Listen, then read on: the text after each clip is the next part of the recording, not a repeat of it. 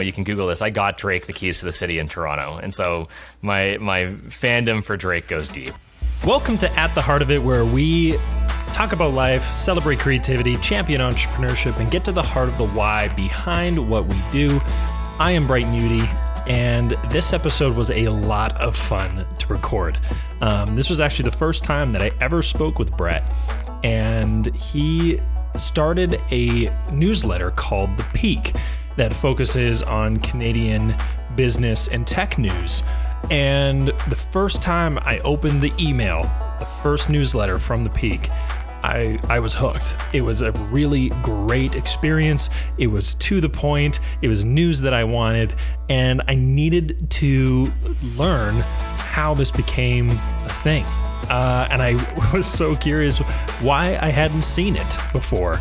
Or had any experience with any, newsletter like it before. So I looked up Brett on LinkedIn. I reached out, and he was gracious enough to spend some of his time with me on At the Heart of It. So this interview is great. There's, as you heard at the beginning of this episode, there's some great little tidbits and stories that Brett shares with us, including how he got Drake the keys to the city of Toronto, which is amazing. He's a really forward-thinking, passionate, and dedicated individual, and I'm so glad to have him on the show. Here is my interview with Brett Chang from The Peak on At the Heart of It. Welcome to At the Heart of It, where we talk about life, celebrate creativity, champion entrepreneurship by getting to the heart of the why behind what we do. I'm Bright Nudie, and today I'm really excited about our guest. If you live in Canada, are interested in staying up to date on business and tech news, but have not heard of The Peak yet, you are in for a real treat with this episode, because my guest today is the CEO and co-founder of The Peak, Brett Chang. Thanks so much for joining me, Brett. Thanks so much for having me, Brendan. I'm excited to be on. Yeah, so before we really get started and jump in and get into the nitty gritty, why don't you share a little bit about The Peak and how you got started and honestly what The Peak is all about? I love it, but I'm excited for you to kind of share, what The Peak is all about. Well, first of all, thank you for the kind words. And The Peak is a Canadian media business. We're focused on making business fun.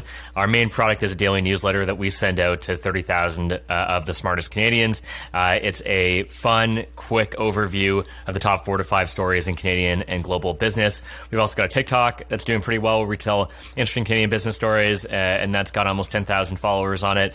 And we've got our lifestyle product Day Off, which is recommendations of the best things to see, do, eat, watch, read for Canadians by Canadians. So that's The Peak. There you go. That's awesome. How many subscribers do you guys have now? Yes, we just hit, it's funny, we hit 25,000 about a week and a half ago, but we've recently surpassed that, and so we're just over 30,000 now. Okay, there you go. That's amazing. I think I found out about The Peak through LinkedIn, Cool. and I'm fascinated by not only, and I can't wait to get into all like the reinventing old news. Like an email newsletter is nothing new, but the way that you've implemented it is really, really interesting and unique. But I'm also fascinated about the virality that you've started to build around The Peak and the adoption. And I believe it was Connor and Dustin from Local Laundry, who are actually previous guests on the show, shared The Peak link on LinkedIn. And I'm really interested to learn more about your strategy and how you've started to build almost like a referral campaign in that way, to drive adoption for the newsletter. Like what was some of the strategy and thought process behind that? The way I see it is that growth is a puzzle, and you're always trying to find that next piece to kind of complete the whole thing, and you never really know what that piece will be. And so it's a bunch of experimentation to see what works and what doesn't, and slowly but surely you kind of all put it together. But in many cases, some of the earlier stuff that you do doesn't scale and doesn't help you get up to that next point. And so when we started The Peak, we originally thought that it was going to be really tough to get to 10,000 subscribers. And once we got to 10,000 subscribers, it would be kind of a pretty easy ride from there. And that definitely has not been the case. But the earliest things that we did to grow were for the first 1,000 subscribers, we really just shared it with friends and family. So anyone who we thought might be interested within our network, we would just send an email to them saying, hey, this is a project that I'm working on. Would love for you to subscribe. Through that, I think we got close to 1,000 subscribers. At that point, we really wanted to validate if we could scale this thing with paid advertising. And so we tried running contest ads where we were giving away free AirPods if you entered your email and signed up to the newsletter.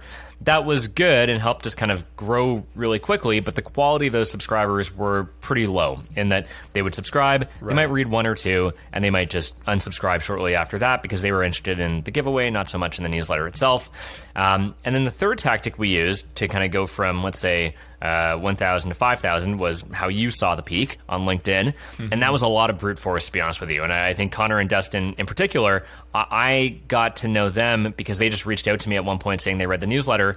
And I responded to them and I said, hey, I would love if you share it on LinkedIn. Here are some examples of what other people have said. And that personal testimony and endorsement of the newsletter on LinkedIn, a channel where, one, you can get huge reach because there's not a ton of content, and two, you can stay on for a long time on people's feeds. Those two factors really helped us get some virality. And again, that was mostly brute force, though. That was me messaging everyone I knew and asking them to share on LinkedIn. And it was a great way for us to get to kind of 5,000 and onwards. But that it's interesting because I feel like that chapter of our growth is kind of closed. I can't do that anymore. I've exhausted my network. Maybe I can come back to it later, but that has been kind of put aside. There you go. I'm curious how you asked people to do that. I know that you kind of framed it a little bit, but how did you frame that ask? I know that a lot of, I'm working with a client right now. We were just actually walking through a referral template or a actually review template email that their sales team could send out after somebody had actually purchased their product, kind of go to Google and do a review. But how did you position that ask for people to share the newsletter or the sign up on LinkedIn? I would say for between 100 to 150 of the people who I originally reached out to have share on LinkedIn, those were just close friends or personal connections of mine. So that was just me asking them to do me a huge favor by sharing on LinkedIn. And I tried to make it as easy as possible as I could for them. I took the referral link, I sent it to them, I sent examples of what other people said so they could copy those, post quickly, and be done with it. And so that's one thing I did. Now, for the more extended ones, I think Connor and Dustin would be in that category. I had kind of two ways of doing that, or actually maybe three ways of doing that. One would be an exchange. And so if there was something that we could give them, let's say an ad in the newsletter, we would offer that. I think Connor and Dustin are pretty well known in Calgary, and they've got a pretty big network there. Yeah. And so I had a feeling that would be really helpful. And so I think we offered them an ad placement in the newsletter. We also find, too, that I think we are oversaturated in Toronto. And so I try to get out to places like get people in Calgary sharing, get people in Edmonton, get people in Victoria sharing, because I just find that we have more success in those communities. The second thing I would do is that anybody who added me on LinkedIn, so I share a lot on LinkedIn just in terms of our business and how it works and how we're growing. And we do this thing called Build in Public, which is we try not to hide much from our readers and from other people who might be interested in what we're up to. And so I share that on LinkedIn. Right. Through that, a lot of people end up connecting with me just because they're interested in what we're doing. And that's great. And so what I'll do is if they connect with me, I'll send them a video message on LinkedIn asking them to share. And that's, again, just like doing me a big favor. And that, we're a small company and we're trying to grow and it'd be really helpful. So that's been good. Those are kind of the main ways that I've done it. I think you get diminishing returns the less connected you are to that person. So if I wanted to cold outreach a bunch of people and ask them to share on LinkedIn, it'd be challenging. Even if they're readers of the newsletter, it's challenging. Those are kind of the main tactics we've used. We've also, as you mentioned, established a referral program. So there are incentives. If you do share and get so many subscribers, if you get 5, you get stickers. If you get 15, you get a mug, so on and so forth. That's been really helpful as well. There you go. All the way up to a MacBook, which I think is amazing. Yeah, no one's hit that incentive. No one's hit that yet, but I can't wait for the day that they do. No kidding. That's amazing. Something else I found really interesting, and I kind of alluded to the question before, is that a newsletter is nothing new, and I'm fascinated by this with you, and it's so fascinating to learn about how you approached building the Peak as email newsletter. Like, I see it as it's old news. It's an old type of delivery, and yet you've made it fresh and something that people want to open every day. It's fascinating seeing people on LinkedIn start sharing screenshots of the actual newsletter on LinkedIn and going, this is my favorite part of my morning, is being able to have a cup of coffee before I start my day and get a little, Coles Notes, if you will, of the news. And it's fun, it's quick, it's snappy, engaging. Like, where did that concept and idea come from to use email in the way that you are, but making it, fresh and something that people actually look forward to opening? I think the biggest trend here is that Canada is usually about a year to 2 years behind the US on a number of different things. And I think media is a great example of it, but there's a number of different industries where you're starting to see, I've got a friend of mine, he runs this company called Properly. They're pretty similar to a company called Open Door in the US. And I think there's a lot of different type of industries that are just where Canada lags. And so I think that's kind of what we identified, to be honest with you. We looked around at all of our friends and our network, and we noticed that they were primarily getting their news, especially their business news, from these U.S. sources. And not just any U.S. sources, they were getting them from newsletters like Morning Brew and The Hustle and The Skim. And we just couldn't find a Canadian equivalent for that. And if we compared what those newsletters were doing to what Canadian outlets were doing, those newsletters were taking the same content. They were just making them fun and fresh and putting them in a format that was bite-sized and quick to read, where compared to something like the Report on Business or the Financial Post, they're longer form, more complicated, not particularly engaging in terms of how they write. And so we thought there was an opportunity in Canada to take what we've seen work really well in the US, but put a Canadian flair on it. And this is actually what we hear a lot, which is people tell me that they were reading the Morning Brew before. That was kind of their daily routine. Now they've unsubscribed from the Morning Brew and they're reading us because they just wanted more Canadian content. They want to know what's going on here at home. And so that's kind of the void that we filled. And I'll be honest with you, it's not a particularly, like you said, it's not a particularly inventive concept. It's not like we really innovated on something. I think what we just saw was that there was room in the market for a Canadian version of what we saw working so well in the US. And I'm not going to say we ripped it off, but we were heavily inspired by our contemporaries down there. And we just started writing about Canada stuff. It's funny. My dad always says that, and he's an entrepreneur in his own right, done very well, but he's always looked at the States and said, in Canada, we have a crystal ball. Like, we can actually see what's going to happen 1 to 5 to 10 years down the road based on what's happening down there, because we just are that much slower to adopt and to adapt to different industries. Like, it's all over the place. So I love that that's a bit of the inspiration for that. One other thing, when I look at the news, and I think the news is so fascinating, especially over the last year and a half with COVID and everything, is there's a lot of opinion within the news. And I actually heard a podcast of a gentleman named Kim Moody. This is kind of his quote is, the news is all pretty much opinions now to a large extent. And he's like, I don't need opinions. I need the facts in order to create my own opinions. And what I have really noticed, and I'm curious if this is intentional with you guys, is the copy and the stuff that you guys write, there's no opinion there. It is very factual. It is very straightforward, to the point, yet you do it in a fun, light way. That's what I really love, I think, most about the Peak, is just being able to open up, go, here are the facts, here's the 2 paragraphs about this story. If you want more, you can look at this source. But was that intentional when you started writing the newsletter, to make sure that it was more fact-based and there was not a ton of opinion built in? Was that kind of part of the process, or? Yeah, that for sure was deliberate by design.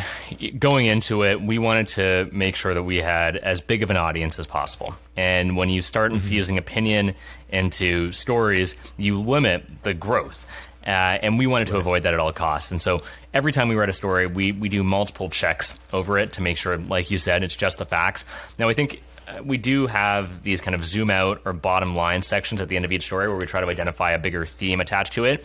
I think at times those can be I wouldn't say it's an infusion of opinion, but it is just something that we're noticing.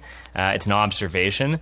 But even with those, we do, on many occasions, find that there is too much opinion infused into them and water them down to make it more broader and less specific. And I think that's really important. I agree with you. You know, I don't think it's as bad in Canada as it is in the US, but the polarization of the media, I do think is a real problem. I think there's a lot of people who are just tired of that. And so there's definitely an audience for just fact-based media.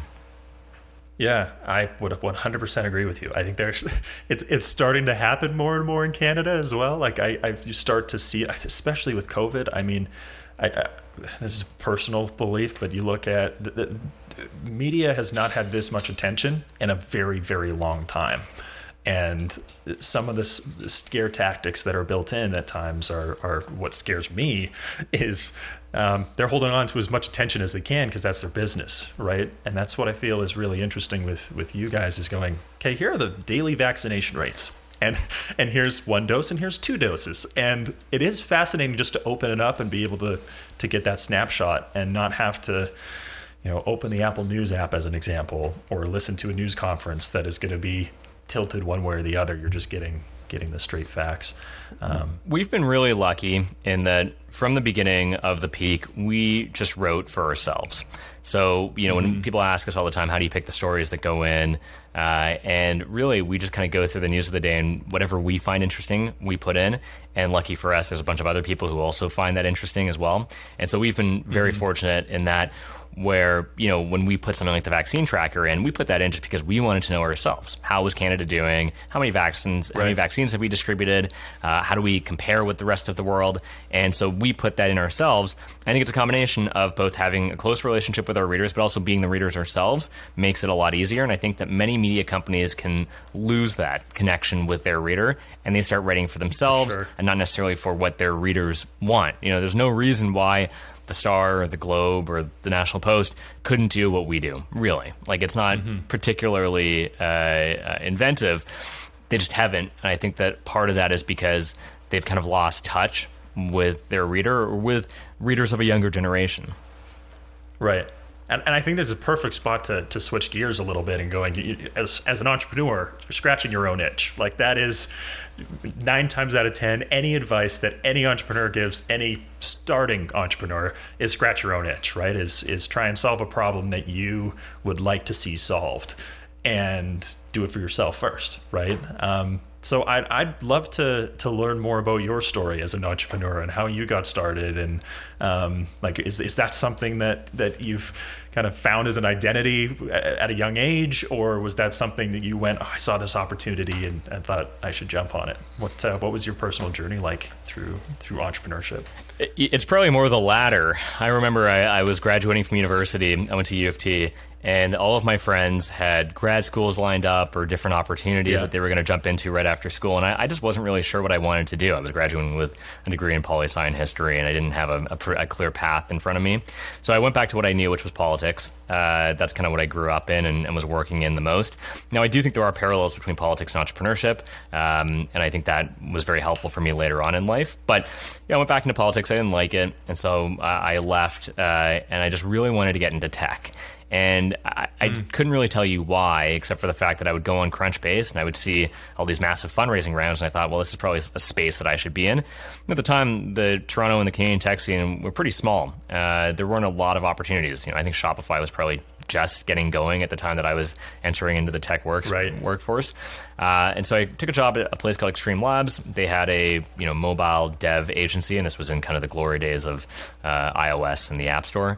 And so I took a job there as like a low-level salesperson. I was just cold calling U.S. companies to try and get them to buy services from us. Eventually I got laid off from there, and that's kind of when I first jumped into entrepreneurship, more out of necessity than anything else. I wasn't really sure what to do, and these opportunities just kind of kept falling on my lap. And so I started a digital agency with a few friends and I. We had a bit of a falling out with one of our partners. Not a big deal. We're fine today, but at the time it was it felt like a big deal. And so we kind of sold the agency to one of our partners. I moved on and I started something called Line 6, which was a pop-up bus that we ran from a neighborhood in Toronto called Liberty Village to the downtown core. The challenge with the bus was that it was, by the letter of the law, illegal, and so we got shut down pretty quickly. But from there, I was very fortunate enough to get to know a guy named Ian Black, who was running Uber in Canada. He gave me a job. I was pretty early on the team there. I think I was just getting in as they were launching UberX, and I was stayed at Uber for about 3 years. I left in 2018, got into cannabis.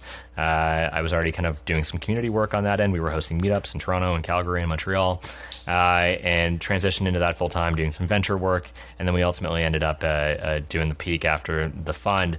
But really, yeah, entrepreneurship was never something that I thought I would do or imagined myself doing. It was more an evolution where, once I got into it and I saw how much fun it could be, how much I enjoyed it, then it was, I kind of caught the bug. Right. There you go. And I'm curious, was there any influence kind of from your parents or your family throughout, growing up? Like, were your parents entrepreneurs or anything like that? Or was it just you stumbled into it, as you mentioned? Yeah, my parents were not entrepreneurs at all. But what they did do, which I am very grateful for, is they always encouraged me to kind of pursue whatever I was interested in. So if I wanted to, start competing in chess, even though I was very bad at it, they would drive me around to all the tournaments and let me take a go at it. Yeah. If I wanted to play basketball, which I am also, I'm 5'7", so I'm not particularly well built for that, but they would also let me take a go at basketball. And, going back to kind of my point on politics, I wanted to kind of get more involved in politics growing up. I was interested in it. I thought it'd be a fun thing to do and kind of help me professionally. And so I was 16 and I just started knocking on doors for different politicians in my neighborhood. And, that I think really kind of gave me the confidence I needed to know that I could go out and start something. Where, the process of starting a campaign, which I was doing, in my 20s, is not dissimilar from starting a business. And if you can see all of that come together in such a short period of time, there's so many parallels to that in entrepreneurship that it gives you confidence that you can take that next step and you can go start a business. So I think that was very formative for me. And like I said, I'm very grateful to have parents that were just so encouraging of me pursuing whatever I was interested in, whatever passion I had at that time, that I also was overall curious about what the opportunities were with entrepreneurship. Right. I have a similar story of the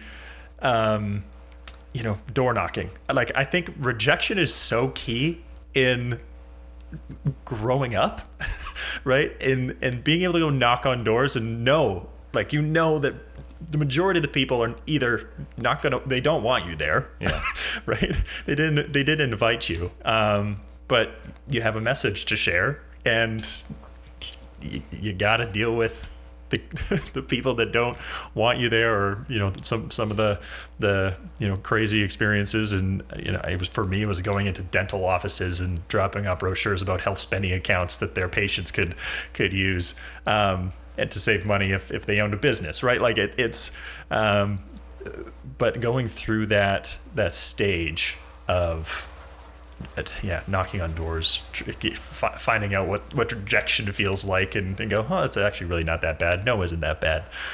To push that forward. So, have you experienced that much with the Peak in trying to continue to grow that and build the network? And I don't know if you guys have kind of gone through funding or anything like that. Like, is that like how has that experience through the political time in your life and door knocking and that rejection kind of helped you throughout your growing the Peak?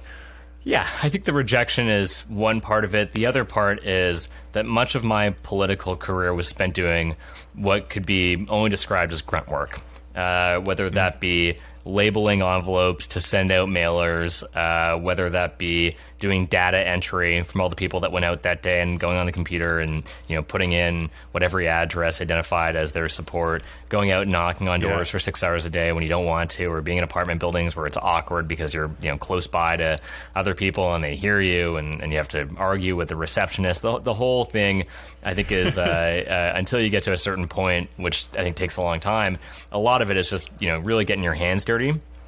And that has probably been the most helpful experience to me in entrepreneurship because, starting any business, requires that same level of dedication, but that willingness to, again, get your hands dirty. And the Peak was no different, right? Like when we first started the Peak, it was us writing it every day. And so we'd switch between the three of us, and it would take us about, 5-6 hours to write. It's shorter now, but at the time we were just kind of getting our figuring everything out. And so it was about 5-6 hours every day. We were switching between the three of us. We were doing it every third day. We were trying to grow the thing, which is literally us just emailing a bunch of people we knew and, not caring what they thought. It was ultimately us trying to sell ads. And so that was reaching out to people with a product and making our pitch, which is not dissimilar from what you do on the doorstep in politics. And then, we did raise some money as well. Now, I'm very fortunate that I think this fundraising process went different from different fundraising processes that we've did, in that I was lucky to have a bit of a network and people who were kind of invested in me and my success.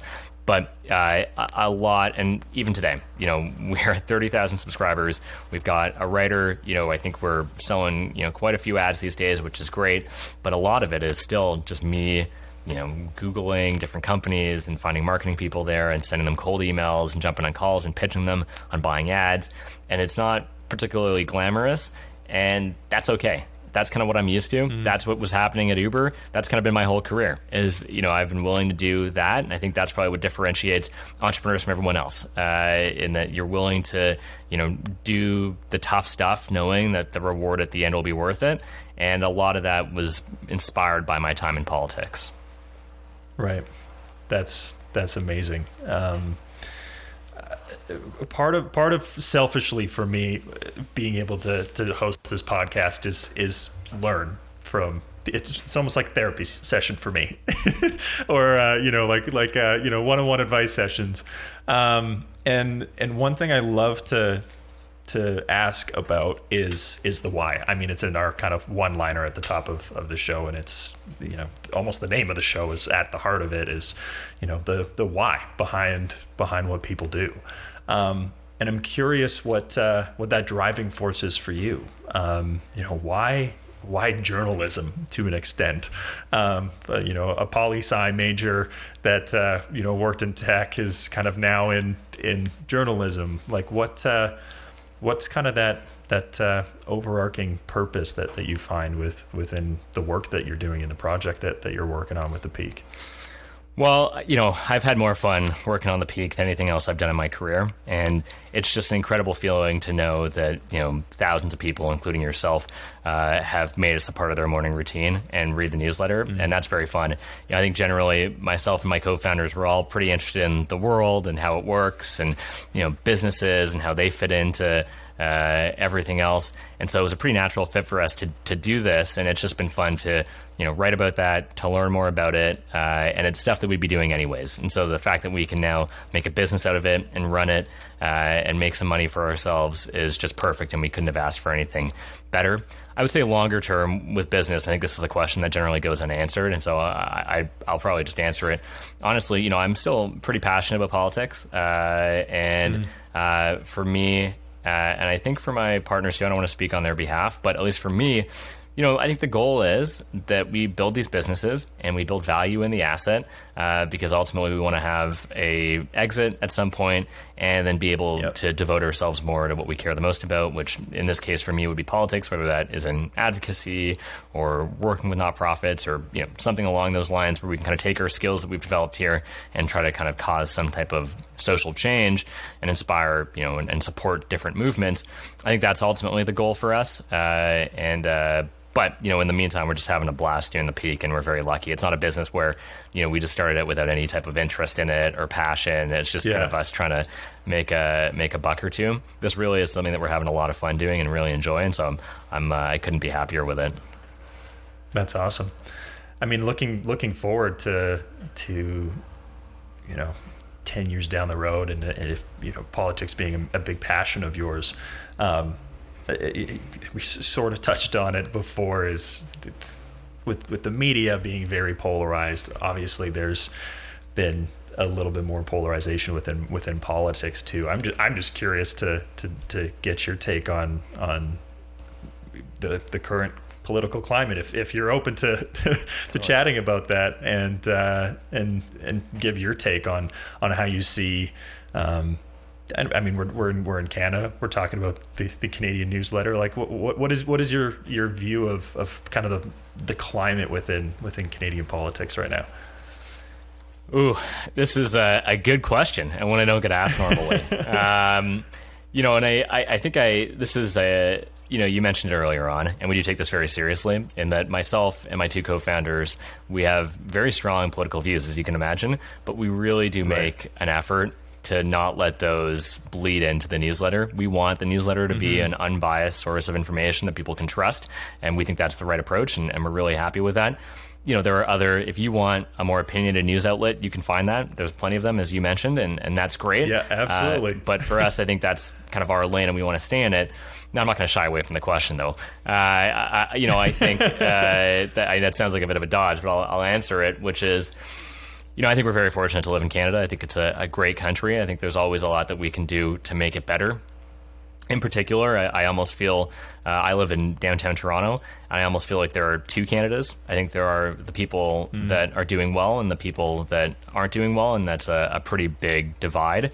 And so, you know, I live literally in the downtown core here. I think there's a lot of people around me that really don't have an understanding of what's going on outside of, you know, our immediate radius. And if you look at different communities, disenfranchised communities in this country, whether they be in, you know, the suburbs of Toronto, or whether they be on a reserve in Manitoba, or, you know, whether they be in a community that's been kind of economically hard hit, like Fort McMurray, there is a strain of there is something that connects all of those communities, which is that they feel like they are being left behind. And I think it's important that somebody finally addresses that. And I just don't feel like the leadership that is currently kind of running the country has any appreciation for that, and is putting in place the big vision that's needed to bring those communities into the fold, so that there is a equal distribution of the prosperity that we're seeing today. Very well put. Very, very politically correct answer in that way, but I agree. I think that's you know, the best way to put it, without going, you know, I'm blue, I'm red, I'm orange, I'm green, whatever, is going being able to raise all boats, right, and be able to provide the best overall experience for as many Canadians as possible, I think, you know, should be the goal. And I would completely agree with that with that judgment on that. You know, I love to wrap up each episode with rapid fire, so we'll get to that. We'll get to that in a second. But I'm curious, what is next for the Peak and for you? You know, you've got 30,000 subscribers now, starting to get some more ad revenue coming through. You know, what does the next year or two look like for you and your team? It's a great question, and I think we're kind of figuring that out right now. I think we're at a bit of an inflection point where it's like, how do we take this to the next level? I think what I'm really focused on is, and I think what we're always kind of focused on is, you know, one, growth, and two, revenue. I think those are the two things that any business should be focused on. And I think it's actually something that this is a problem with Canadian media, which is that they are not focused as much, especially on the growth side, as they should be. And so that for us is always priority number one. So how can we grow the Peak? How can we get in front of more people? How can we get more people reading it? That's tougher than it sounds. Like I said, I think we originally thought that it'd be, you know, 5,000 and 10,000 is easy, and then, you know, 20,000 is easy, and so on and so forth. That's not the case. You know, I think we always struggle with what tactics we can deploy to get it in front of more people, to drive more traffic to the site, and ultimately get more conversions. So that's something that we're always thinking about, and always coming up with new and different tactics to help with that. On the revenue side, I don't think we've been as focused on sales as we probably should have been, and we've given up some revenue because of that.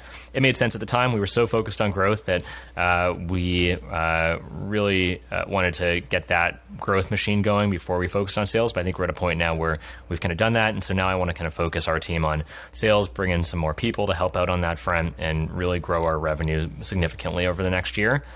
And then beyond that, I think we're looking at, you know, what other products can we launch that would address different gaps in Canadian media, or at least also provide content that our existing readers of The Peak might like in addition to that. And so we've started doing that with Day Off, which I think is a neat, fun, light publication that is really just a bunch of links of cool stuff that you can check out.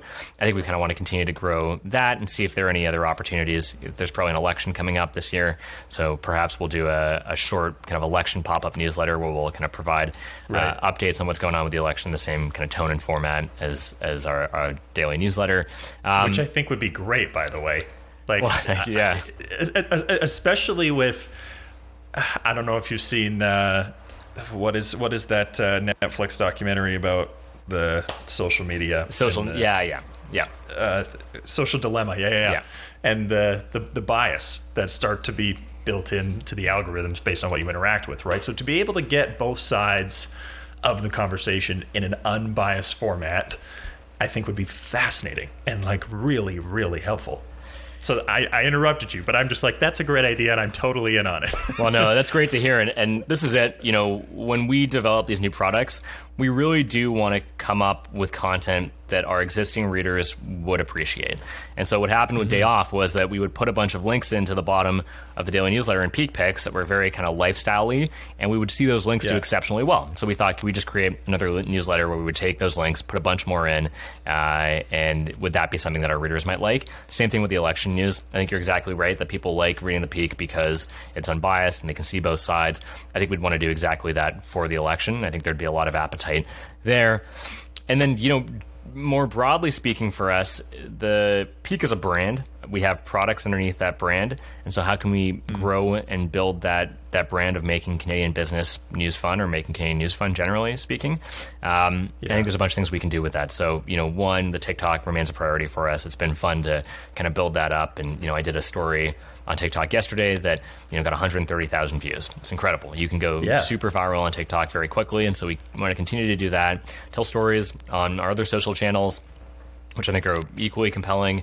And then, we just see a bunch of opportunity in Canadian media that we're really excited to kind of go out there and capture as much of it as we can and build the Peak brand, run events, build a community, all kinds of stuff to do. But we're, the toughest thing is staying focused. And so we're focused on the daily newsletter and growing it. That's our number one priority for all the investors listening. Exactly. There you go. I'm excited about what's next. Like I said, I open it every morning. I love it. One more question before rapid fire, because I'm curious how your experience has been on TikTok. At heart, we focus primarily on content creation and creating podcasts and YouTube shows for clients and stuff like that. And so I'm curious how the experience with TikTok has been. Obviously, you've had some success stories with your stories that you've done on TikTok. But what has that experience been like for you, and how did you start to structure those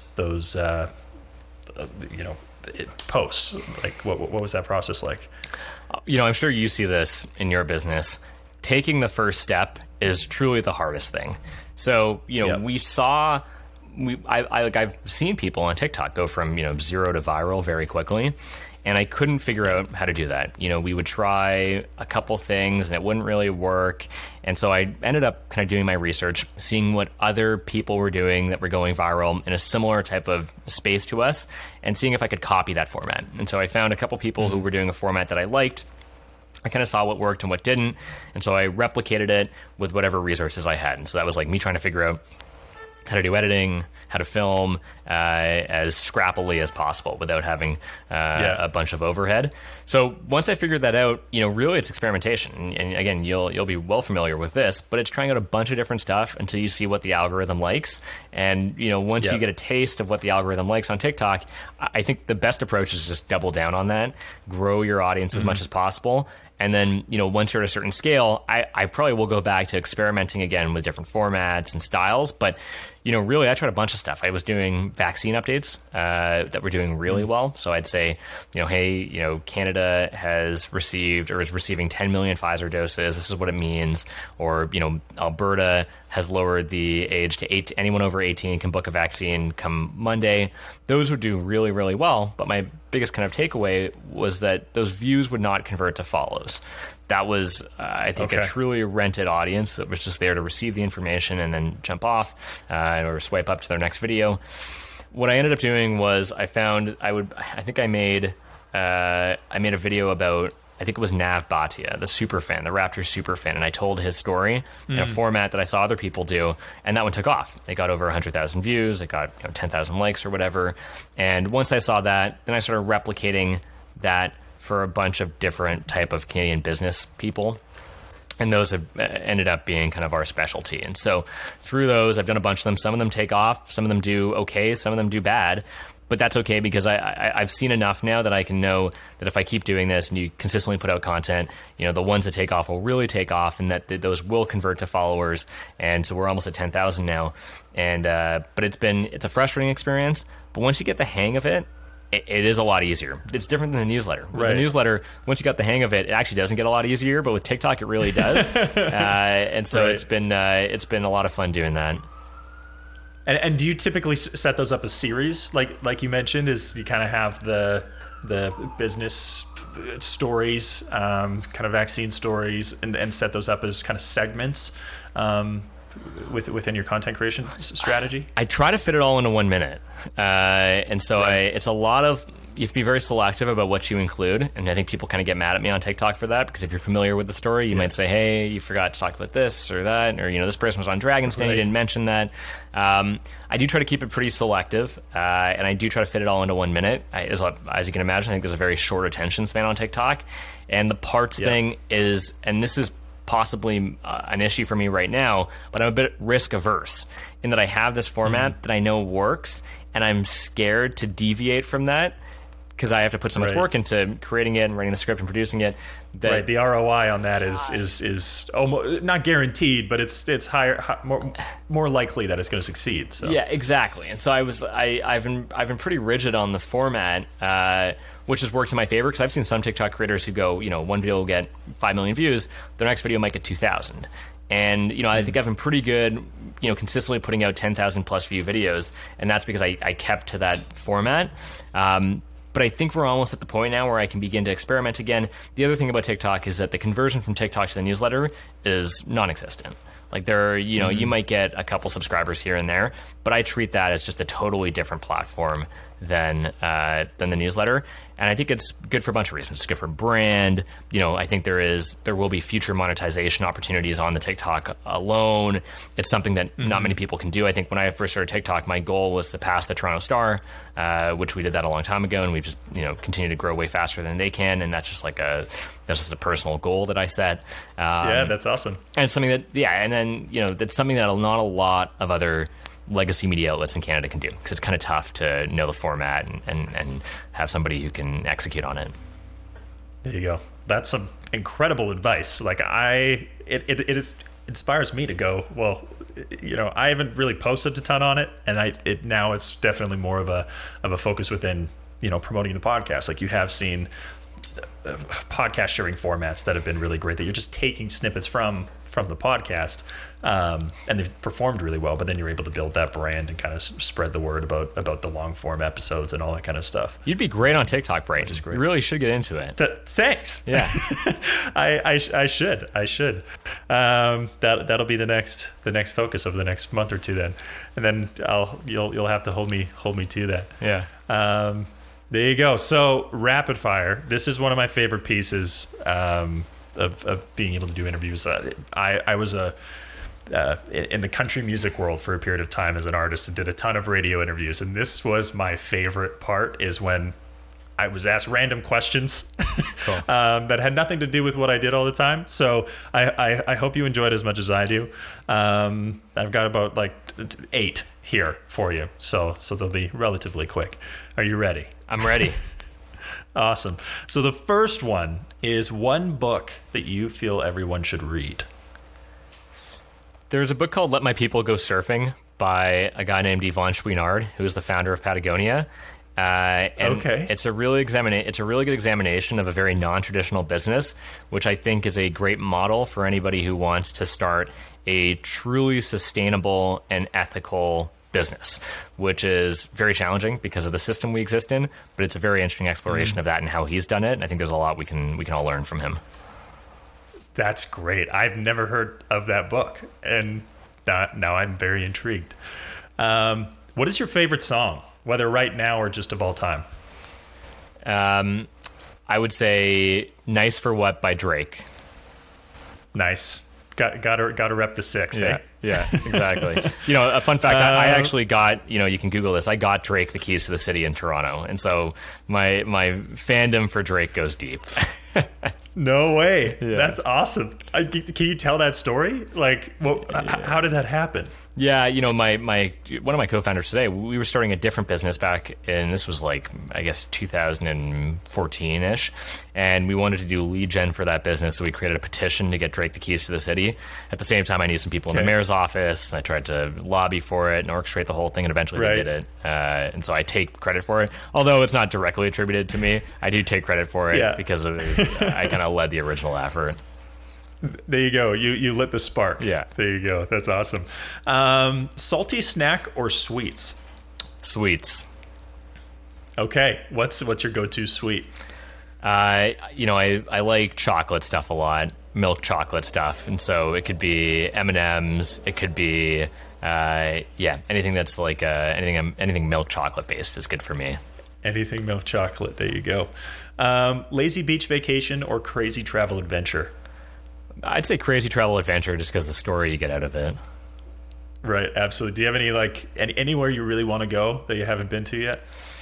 Oh, a bunch of places. I really want to go to Africa. I had a trip planned for South Africa a few years ago that I couldn't go on because of work, and I really want to go because I'm just fascinated in the culture and the history of it, and I'd love to see it firsthand. There you go. Yeah, my wife went to Africa a couple of years ago and was like crazy experience being able to do the safaris and volunteer and all that kind of stuff. It's it's somewhere I definitely need to go as well. Cool. What's your favorite local small business in Toronto? Oh, there's a cafe. This is probably the easiest one, but there's a cafe called Cafe 23 down the street from me on Queen Street, and it's they just make great coffee. They got a great patio in the back. It's just a really nice vibe, and it's a great place to work out of. And so I'll give them the shout out because I feel like I spent a lot of time there in non-COVID times. But although patios are open now, so maybe I'll spend an increasing amount of time there in the future. But I'll give them the shout out of my favorite local small business. There you go. So 2 more. Or 3 more, actually. These would get a little bit deeper. But do you have one quote that you live by? Oh, that's a good question. I don't think so. Like, I think the corniest one I could give would be you miss 100% of the shots you don't take. Michael Scott, yeah. And Wayne Gretzky, yeah. I would say that's the corniest one, but I don't. Nothing else really comes to mind immediately. That's so funny because that was actually Dustin's from Local Laundry. Yeah, that was his quote. So that's I think it's just the most well known of our generation, and so people. I bet you I could come up with a better one, but we'll go with that for. Okay, final answer. There you go. So the last 2, they're a little bit deeper. So the first one is, who is someone that you would like to thank for helping you get you to where you are today, and why? Well, I think my parents would be offended if I didn't mention them. So, I think both my parents, especially my mom, has been very encouraging of all of my different entrepreneurial activities, and they've been very supportive of the whole thing. And so I'm deeply appreciative of them for their ongoing support. And then I would probably say I'll just give a second one, which would be my grade 11 math teacher, who generously passed me in grade 11 math, which was a prerequisite for university, when I probably shouldn't have been passed because he recognized that much of the content I would never use in my career. And without that, I'm not sure what I would have done. And so that was very helpful. That's amazing. Yeah. That's great. Thank you to grade 11 math teachers. Yeah. And the last one is, if there was a piece of advice that you could share with your younger self, what would it be? Yeah, these rapid fire questions are good, Brighton, because they really keep you on your toes. On the toes. I think the advice that I would share would be not to worry as much about the future as I did. I think, you know, if I look back on people look back on my career, and I think rightly so, see me doing a bunch of different random things, which is true. I was jumping from, you know, running an illegal bus to, you know, trying to get Drake the keys to the city, to doing all this different stuff. And all of it, though, led to something else that was better, even if I failed at it, than I was doing before. And so now in my life, having seen all of that, I have confidence. I have a lot more confidence when starting things and getting into new businesses and taking on new opportunities, because I know I can do the calculation in my head that in some way this will be longer term helpful to me, even if I don't exactly know it yet. And I feel the same way about the Peak. I don't know where the Peak's going to go. I actually have no idea if it'll get bought or if I'll be doing it for the next 20 years or, you know, who knows. But I just have a confidence that this is going to work out in some way, even if it goes out of business, which I don't think it will. But even if it does, I just feel like that's true. So that's the advice I would give. I think that's great. I'm 100% with you. It's almost the trust in the future, like it's all going to work out. As cheesy and corny as it sounds, it's like it's all going to be okay. Totally. It will be. So I think that's wonderful advice. I really appreciate you taking the time, Brett. It's been so great to chat with you. It's been an absolute pleasure. And if anybody is wanting to now subscribe to The Peak, where can they do that? Readthepeak.com, probably the best place to go. But Brent, I have to say, you know, I loved this podcast. You did a great job, and the questions you ask are truly thoughtful and not what I am used to, and I really appreciate that. That is the kindest thing that anybody can say to a podcast host. So I'm super grateful. And I hope that we can do this again. And next time you're in Calgary, next time in Toronto, I'll hit you up. But I know you were here not long ago for the Stampede. It's still happening. It's going to be weird. But maybe next year, if you're in town for the Stampede, we'll show you a good time. Yeah, that sounds great. Awesome. Thanks, Brett. Thanks, Brian. Thank you for listening to this episode of At the Heart of It. Be sure to check out the show notes for more information on our guest and any relevant links that we talked about within the show. If you liked this episode, please give the podcast a 5-star review on whichever platform that you're listening to this on, as it helps us share the show with more amazing people just like yourself. Music for this episode is by Leaving Thomas, and you can check us out on Spotify, Apple Music, or wherever you listen to your favorite music. I'm Brighton Udy, and thanks for listening to At the Heart of It.